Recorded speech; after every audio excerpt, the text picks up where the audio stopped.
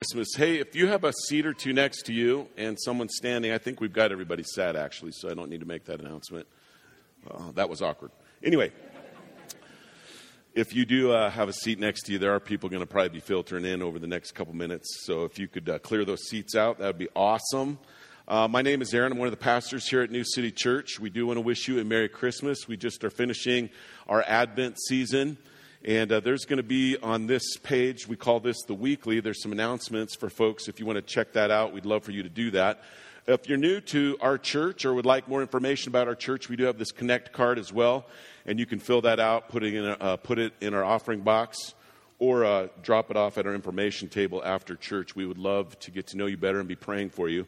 If you're a follower of Christ, we would love to be your church home. If you don't have a church home and are looking for one, we'd love to be that for you. We do want to recommend all believers, and Scripture tells us this, that we need to be part of a local church. So, how's it going back there? That's cool. I heard him. Was he humming, singing? Oh, there he is. Hey, what's up? Merry Christmas, little guy. All right. Enough of the announcements. There's a lot more stuff going on in there. I don't know about you, but when I come to church, there's not a lot of thinking that goes on here at New City other than we want to preach Jesus Christ. So we're going to talk about Jesus today. There is a lot of thinking that goes on throughout the Christmas season. I was thinking quite a bit at Bath and Body Works last night to find the right gift. That was a long trip, but I hope that you can focus on Christ this morning. We're going to do a little candle lighting at the end of our time together. So for those of you who have been looking forward to some fire, we're going to have that here in a little bit. We'll announce that, and I'll explain it to you as we get closer. But hopefully you have a candle. If not, we'll be able to get you one when that time in our time in God, after God's Word and our sermon time comes to a close. I'm going to be reading. I'm not going to have you stand today, but I'm going to be reading from Hebrews chapter 1. Verses 1 through 4. This will be our text for this morning. This is the Word of God. Long ago, at many times and in many ways, God spoke to our fathers by the prophets. But in these last days, He has spoken to us by His Son, whom He appointed the heir of all things, through whom also He created the world. He is the radiance of the glory of God and the exact imprint of His nature. And He upholds the universe by the word of His power. After making purification for sins, He sat down at the right hand of the Majesty on high, having become as much superior to angels as the name He has inherited is more excellent than theirs. May God bless the reading of His word. Let me pray together with you. Father, today is the last Sunday before Christmas 2018. We've probably experienced, some of us, many Christmases. Others of us, maybe, we're still bright-eyed and bushy-tailed and young and experiencing Christmas all over and again anew this season. For all of us, let us be reminded that this is about Jesus coming to our world, dying on a cross, rising from a grave, and promising to come again. We celebrate hope and joy and peace and love during this season, all of those truly only available through Jesus Christ. I pray that our focus would be on Him today, that we would know the good news, the gospel, in a vibrant way this morning, so that we can know who You are, how much You love us, what You did for us on the cross. Pray for those who are traveling, who are part of this church, or friends and family that are traveling. Pray for journeys, mercies on them. We pray for those who are hurting during this time of year because of various situations in their life, past issues, relationships, financial issues, whatever it is, God. We pray that Your healing would be upon all of us, that Your peace and Your joy would find us through the power of Your Holy Spirit. We ask that this season would be dedicated to You, and we dedicate our time in God's Word to You, and we pray it in Jesus' name. Amen. Maybe you've asked this question recently, or maybe you ask it quite a bit.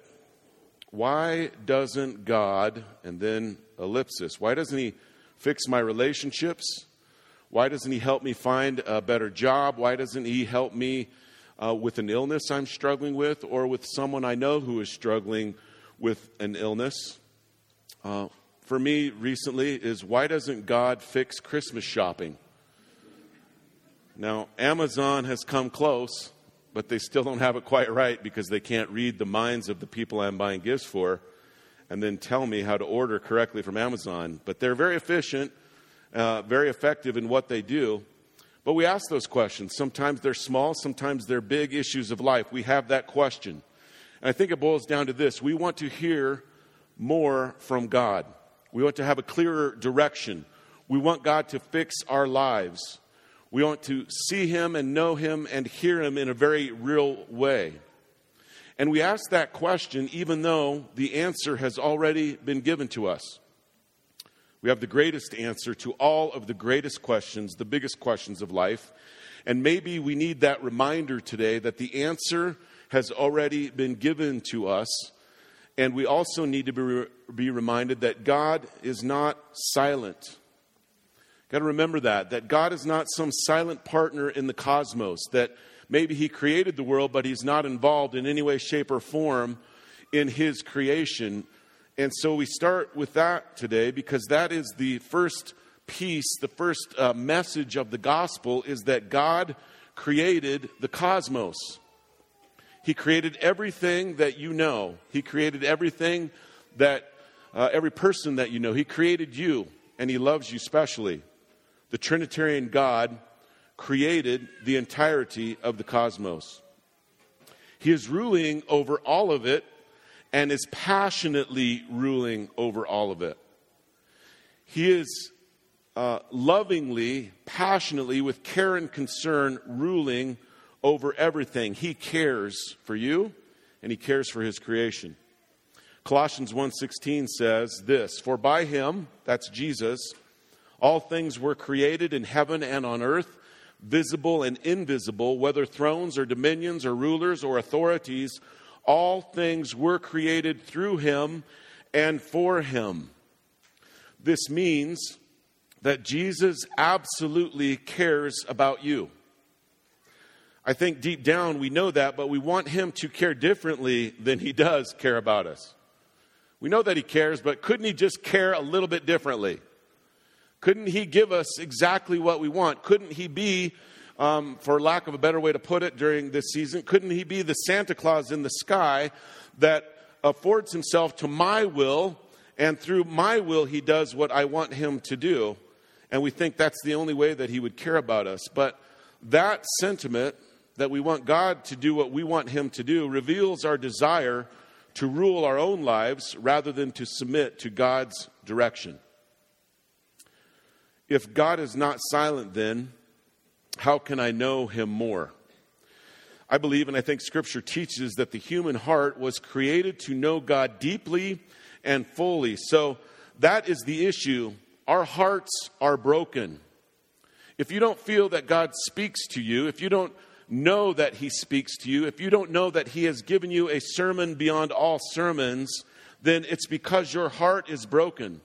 That has broken our fellowship with God, and we feel that God is absent and does not care about us. So we have created our own feelings of isolation through our sin. But still, God is not silent, and He has never been silent.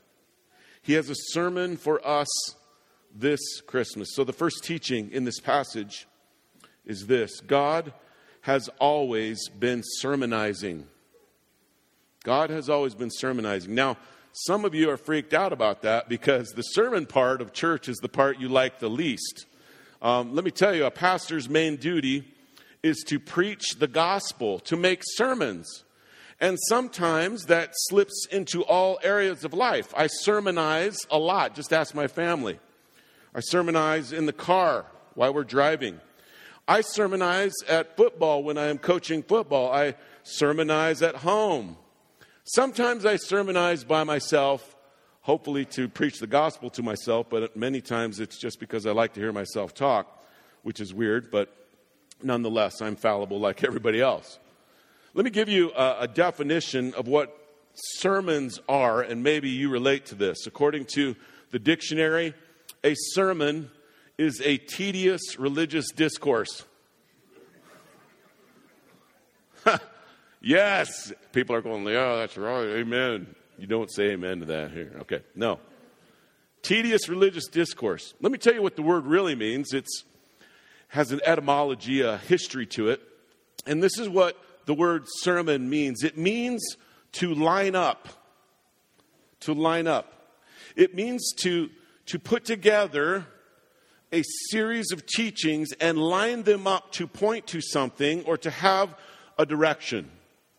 So when you think about God has always been sermonizing, he has always been lining up his message to us from eternity past to eternity future. And the message is about Jesus. We'll talk about that in a moment. This passage we're looking at today says, long ago. This is a reference by the author to the Old Testament prophets.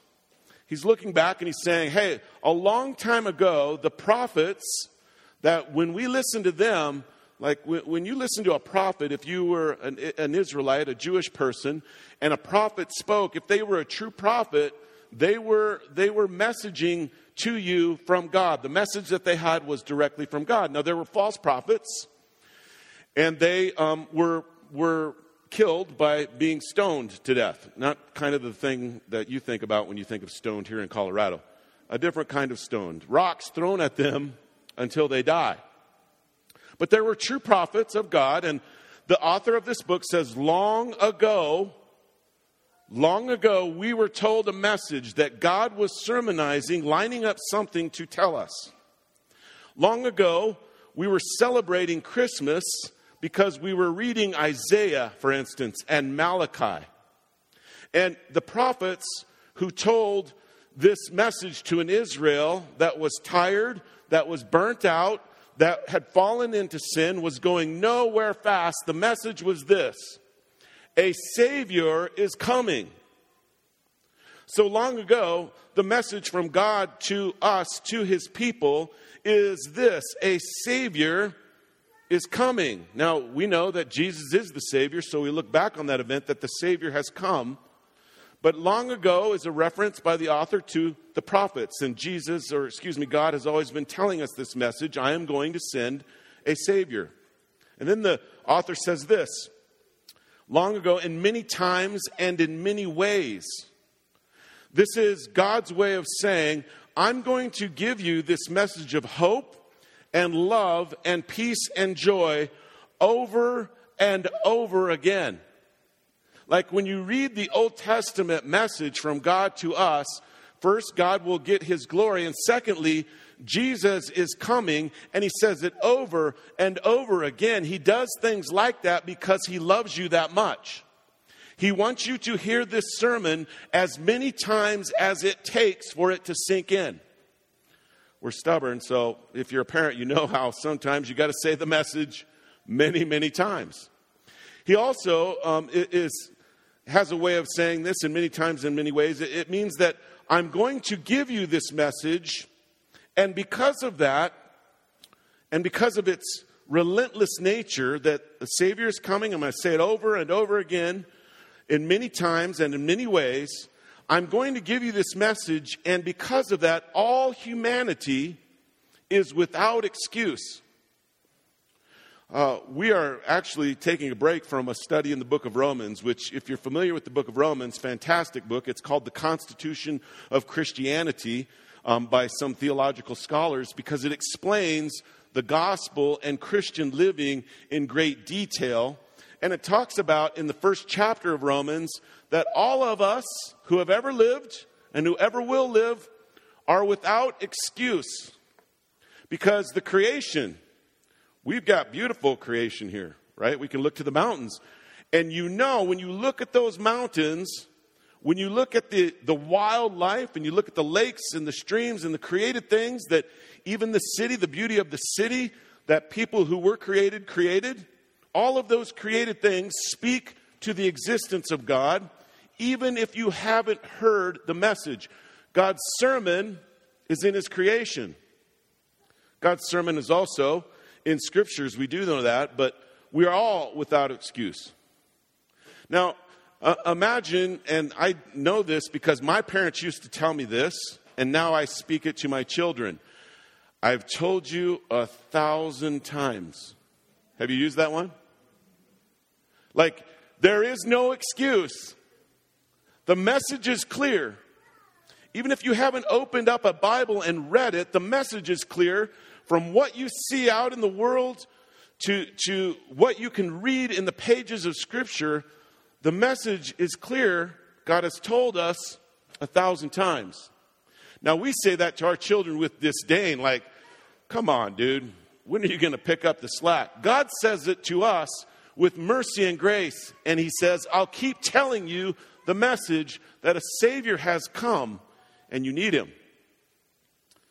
The message was clear that God cared enough to send a Savior because, frankly, all of us need a Savior. So, the past message is that God will send, but the current and future message is this: God has sent. He has fulfilled the promises a long time ago in many times and in many ways. He said a Savior is coming. He has fulfilled all those promises by sending his Son, Jesus Christ. Now, these are a few things that you need to know about Jesus. Jesus is a perfect person. He is God. He is part of the Trinitarian understanding of what God is. God the Father, God the Son, and God the Holy Spirit. All three God, different persons, but the same essence of deity, perfection. So Jesus is a perfect person who is God. Jesus, and this is what Hebrews goes into in detail, Jesus is a perfect sacrifice for our sin. If you know a little bit about Jewish culture in the old days, they would make a lot of sacrifices to pay for, to make some sort of atonement for their sin. But all of those sacrifices were incomplete and imperfect. Jesus is the perfect sacrifice for our sin. Jesus is also this, and this is what's really important, especially in a culture that likes to deceive itself into thinking what is true is not true and what is not true is true. Jesus is a perfect, detailed, clear, concise, total message for your salvation. Jesus, the man, and Jesus is the living, breathing message of God's grace to us. If you want to know the answers to all of life's questions, they are contained in the message and the man of Jesus Christ. If you want a fully orbed, Scripture calls it holiness, but if you want a fully orbed understanding of how to live, the message and the man of Jesus Christ is the answer to that question. Second teaching in the text, we're going to talk about the perfect man and his message. Let me ask you this question as we get into this section, and this is going to be verses 2 through the first part of verse 3. Don't you want to know the full truth? I just finished coaching a football team, that I had coached for 7 years. Some of you all are in here today. And when I started football coaching, let me start with saying this. Because of my desire to coach football, I like to get input from different areas. And lately, I've been on Twitter, and football coaches love to tweet, just so you know. So I started following this one guy, and he follows a bunch of guys. So rather than follow a bunch of guys, I just follow this one guy. He kind of summarizes things for me. Now, what's interesting about this, I don't know if you're familiar with Twitter, but it's a short message that you want to project to the people that are following you. And a lot of times, this football coach in his summary will have a coach, he'll retweet. Okay, am I getting too complicated? Are you guys hanging with me? He'll retweet a message from another coach, and that coach will say something like this: I just wrote a book on how to dominate using the RPO. Now, I thought, oh, wow, I would love to dominate using the RPO. RPO is run pass option for those of you who are new to football. Anyway, I went to his Twitter handle, And I found out what team he was coaching, and I thought, oh man, this guy must dominate. And then I went to the place that tells you about his team, and it's called Max Preps, if you want to know that. I'm getting really technical here. But I went to the description of his team on Max Preps, and you can find out what their record was. Okay? So dominate using the RPO. What do you think the record would be out of like 13 games? 13-0, right? Something like that. How about 2-8? Now, when I look at that guy who wrote a book or wrote an article on how to dominate using a particular football scheme, and I look at his record and it says 2-8, I'm not sure I want to listen to his advice. And when I was starting to coach football, I found a person who said, hey, not only am I going to give you advice on how to coach football, I'm going to tell you what my records have been over the last 10, 12 seasons. And it was an amazing guy. He wrote his record. He was like 130-10 over the course of 10 seasons or 11 seasons. Crazy. That's the guy I want to get my football advice from, right? And I got some football advice from him, and I've had success using a system that he developed. I tell you that long story to tell you this. There's a lot of people who will give you advice. There's a lot of people who look smart that have walked on this planet that will give you advice on how to live. And folks, every single one of those people, except for Jesus Christ, is buried in the dirt.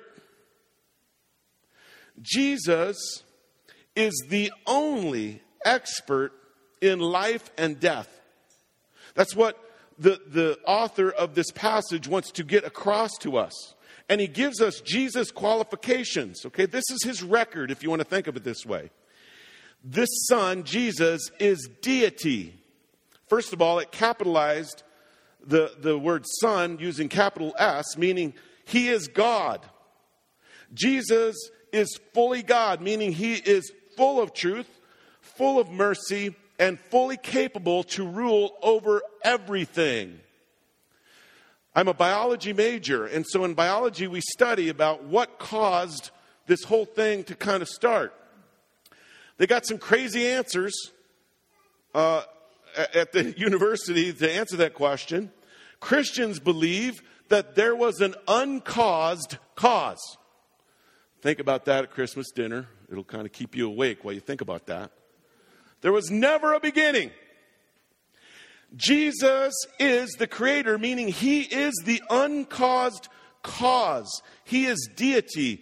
There is only one God represented in the Trinity, God the Father, God the Son, God the Holy Spirit, who can claim that. The author goes on to say that Jesus was appointed heir of all things. It's another way of saying that Jesus is deity, as we said just a moment ago, but he is the only one deserving to carry on the family name, that being God, to the world. He is the heir, appointed heir of all things. He is equal to God in his essence or deity, and because he's been appointed the heir, he is the ruler over all. Go back to that Colossians verse that I read out of Colossians 1. Author goes on to say this: through whom also he created the world. Man, I got to tell you, I've been a pastor quite a while. One of the things that will get me into trouble faster than anything else is talking about creation. And people say, hey man, why do we have to bring that whole science creation thing into the world of the church and in the world of Christianity? Do you know that the theme throughout Scripture, God talks about himself as the creator of the universe a lot? A lot. Isn't it interesting that organizations not committed to Christ, not committed to God, want to change the initial understanding of how we got here? They want to attack that. I find it interesting because God says over and over again in Scripture, not just here, but in a lot of places, that he is the creator. And I think this is why. He wants you to know, God wants you to know that he created you. You did not ooze out of a slimy hole randomly from nothing. Any other description makes no sense, and it's an affront to God and his message that he made you. And because he made you, he has a plan, and he sent his Savior, the Savior, to execute that plan. Now, God, mentioned as creator of the world, in the New Testament, Jesus is called the creator of the world. It's not different. It's just an expansion of knowledge, of understanding who God is. Jesus the Son created the world, and this is what it means. He spoke, and the world leapt into existence. I wish I could speak, and the grilled cheese sandwich that I wanted for lunch would leap into existence. I can't even accomplish that. I have to get the bread and the cheese. Got to get up off the couch first and get the bread and the cheese while a great football game's on. And I got to put it all together, and I got to cook it. Jesus spoke, and the world leapt into existence. This is why creation and understanding God as creator is so important. Because Jesus, as the creator of the world, is the powerful Savior who can save you from your sin. You cannot, for use of the analogy, make yourself a grilled cheese sandwich out of sin. You can't do it. Nothing you can do can take care of your sin problem. Jesus is the powerful Savior. He created the cosmos. We know he's powerful. He spoke, the world leapt into existence. We know he's supernaturally powerful. He is a powerful Savior who can save you from your sin. And he's a benevolent Savior who will show you mercy and protect you from sin, Satan, and death. And then this is how the author finishes up describing Jesus. He is the radiance of the glory of God, the exact imprint of his nature. He upholds the universe by the word of his power. God's glory is glorious. Just wait until you see it face to face. Now, I can say that two ways, right? If you're a follower of Christ, God's glory is glorious. Just wait until you see him face to face. Everything that you worried about, were concerned with, had issues with, all the trouble of your life will melt in the presence of the glory of God. If you know Jesus. If you don't know Jesus, I would say it this way. Just wait until you see it face to face. You see the difference. Those who believe in Jesus Christ as Lord and Savior are headed for pure joy in the glory of God. Those who have rejected Jesus Christ as Savior are headed to a pure hell. Jesus upholds the universe by his power. It's a reminder how fallible and how powerless I am and how much I need the power of the one who holds the universe together. Quick story. I'm running out of time. This came home to me in a very vivid way this past summer. We were invited to go to Florida.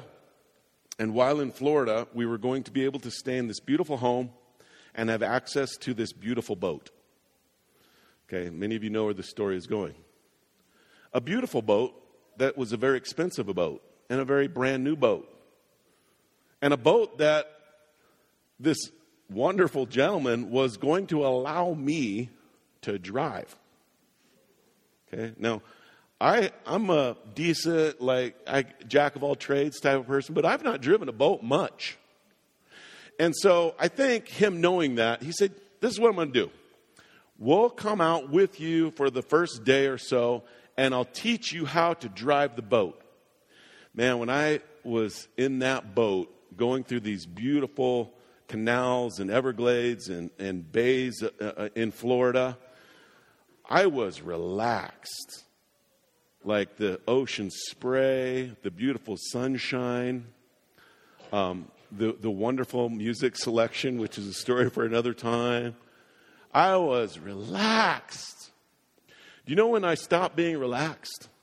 When he handed me the keys to that boat. That was the moment where I realized I do not uphold the universe by my power. I can barely figure out how to park this thing, let alone take it out onto the open ocean in 6-foot swells and not kill myself and my family and have some horrible news for New City Church on how their pastor died. Jesus upholds the universe by his power. You can relax. You can have joy in the midst of the storm. You can have peace in the midst of the conflict with Jesus Christ. You can relax if you're in Christ. He's got this. Last teaching we'll finish. Jesus is the perfect and only sacrifice for our sin. It starts out the second part of verse 3 by saying that Jesus, God sending Jesus, made purification for sin. Now, if you know me and you've been around New City a little bit, I like to sometimes take a word like purification and explain it to you in more detail, because when we think about purification, we just don't understand the depth of what is going on theologically in that statement. Jesus made purification for sin. Now, the word purification is an idea of cleansing, but it's even more than that. It's perfect catharsis. Now, a lot of us, when we have an issue in our life or a sin in our life, we want to have a catharsis. And so we kind of come up with our own system of penance. Like, we got to pay for this. I spoke crossly to my wife. I'm going to go fill her car up with gas. An example of my silly, maybe little penance that I tried to do because I wronged my wife. There is no penance necessary in Christ. It is a perfect cleansing. When Jesus saves you, he perfectly cleanses you, and he perfectly has paid for your sin. His cleansing is a perfect cleansing. And some of you today might be saying this: I can't seem to get clean. You are correct. Only Jesus has the power and the initiative to make you clean. And the disciples didn't know what to do when Jesus died. So they ran to the tomb in disbelief of his resurrection. They just couldn't believe he wasn't there. They had only seen his bloody, torturous death, and they were still struggling with this understanding of what just occurred. And looking back, and the author of Hebrews, looking back at that event, understood that Jesus was purifying them from their sin. And he was the only one who had the power to do that by the demonstration of his power in the resurrection from the grave. So the disciples ran to the tomb. They didn't know what Jesus had done. They didn't know of his resurrection. They couldn't believe it. They saw his bloody, torturous death. And he ends this particular section by saying that Jesus did not stay a peasant martyr for a good cause. There is no grave for Jesus. He rose from the grave. And currently, as it says in this passage, he sits as King of Kings and Lord of Lords. He is not in a lowly manger. And so I choose, as all followers of Christ should choose, to celebrate his ascendancy and ruling over all things. That's what it means when it says he is higher than the angels. The shepherds, you know, in the Christmas story, see the angels, they're awestruck. And we have a tendency, like those shepherds, to be so awestruck at the created thing that we forget there was a, again, creator. And the shepherds having that tendency were probably in a state maybe of worship of those particular angels, these beings flying around in the air, glorious radiance and light. And I mean, that'd be pretty spectacular. You think, wow. The author says that Jesus is greater than the angels because Jesus is God. Let me leave you with this. We all need Jesus this Christmas. God has always been preaching the sermon of the Savior to us. So the question, will you listen to God's sermon and will you believe? Will you listen to God's sermon and will you believe? If you have never, to your understanding or knowledge, been saved by Jesus, He saves people. He was sent to do so. God has been telling us He's sending a Savior to forgive us of our sins, to come into our life, and by the Holy Spirit make us new. Regenerate is a biblical term for that, to make us new, to cleanse us from our sin, and to give us a purpose beyond anything we could think or imagine. Will you turn to Him today? Will you believe? I'm going to pray for us, and as I do, we'll get ready to light our candles together. Our musicians will come up and play some music for us, and we'll sing together as well. Remember, Jesus is the light of the world, sent to save you from your sin. Let's pray.